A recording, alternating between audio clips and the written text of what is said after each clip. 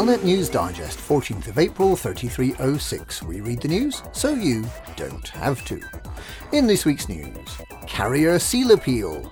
Let's jump together. Hot mess success? More or less. Carrier Seal Appeal.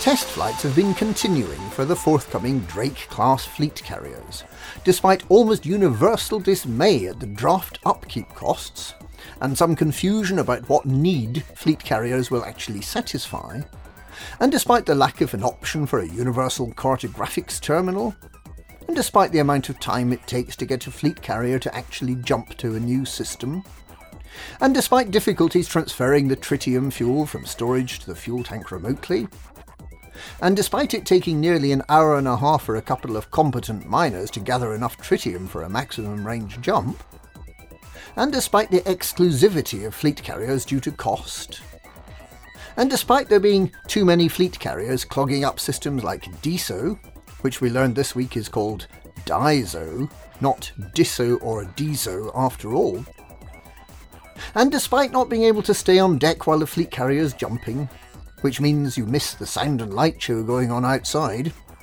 it's generally agreed that fleet carriers may have a part to play in the galaxy, unless you're Commander Shan, in which case they are utterly pointless. Because the fleet carrier owner can set almost any buy or sell price for commodities, there is now at long last a means of transferring credits from one commander to another.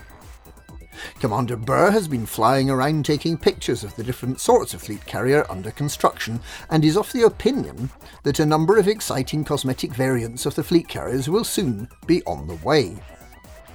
A number of exploration-minded commanders have used the previously unattainable jump range afforded by fleet carriers to visit star systems far above and below the galactic plane, places where true explorers are unlikely to be troubled by the scurrying feet of day trippers hoping to do the galaxy in less than a week. And the Hull Seals have put out an appeal for help with buying 3 fleet carriers to form part of the Deep Space Support Array, which is Fleetcom's proposed network of repair and refuelling stations around the lesser trodden pathways of the galaxy. It's looking likely that they'll be able to buy 3 fleet carriers thanks to the generosity of their members and the rest of the galactic community. When fleet carriers finally become available to buy, you can be sure of an even swifter than normal response to your hull repair needs. Refuelling services not included because that's the fuel rat's job. Cracked canopy access, 100 credits. Let's jump together.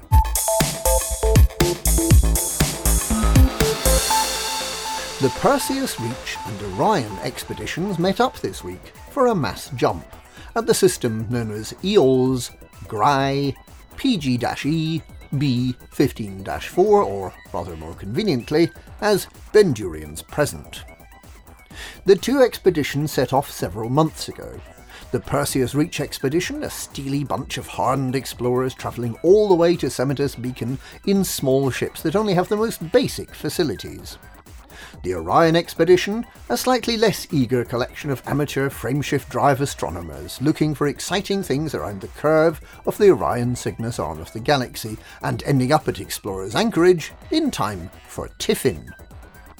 The 2 expeditions met up as arranged, larked about for a bit, said their farewells, and, as explorers do whenever they gather together, they arranged a mass jump.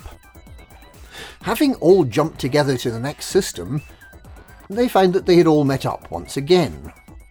The 2 expeditions now keep bumping into each other, like that distant acquaintance you bumped into in the fruit and veg aisle, said a few words to, and then proceed to meet again in the meat, dairy, dried and frozen food aisles, and who you're now actively trying to avoid by hiding out of sight around the corner. Hot mess success, more or less.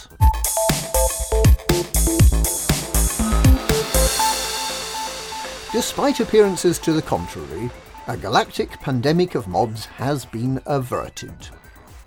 According to Commander LCU No Fool Like One, who is not only a scientist, but also keeps a pretty close eye on politics, Mugs have now been delivered to 11,230,734,000 citizens in 50-10-100 systems. 10 commanders delivered more than 1,000 mugs each, with the most prolific super spreader being Commander Doc Jack, who delivered 2,747 mugs. 11th place runner-up Commander Rincewind Cymru failed to deliver more than 1,000 mugs, but he did deliver 1,000.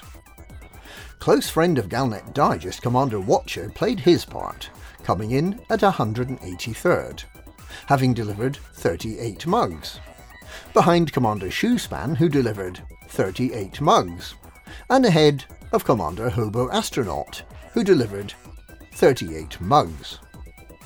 Some Hutton truckers believe that mods is a man-made disease deliberately released into the galaxy by the evil Don Antonacci. Some conspiracy theorists go even further, claiming that it's fake news created by Commander Vantean as part of the campaign to re-elect Alvin as leader of the Hutton truckers. These crackpots point to the recent rollout of 21G listening posts throughout the bubble as evidence that their minds are being controlled by manipulative truckers. In any case, the galaxy is now safe from further outbreak, at least until a novel form of mods escapes from the laboratory at Hutton Orbital. And that's this week's Galnet News. Galnet News, we read the news so you don't have to.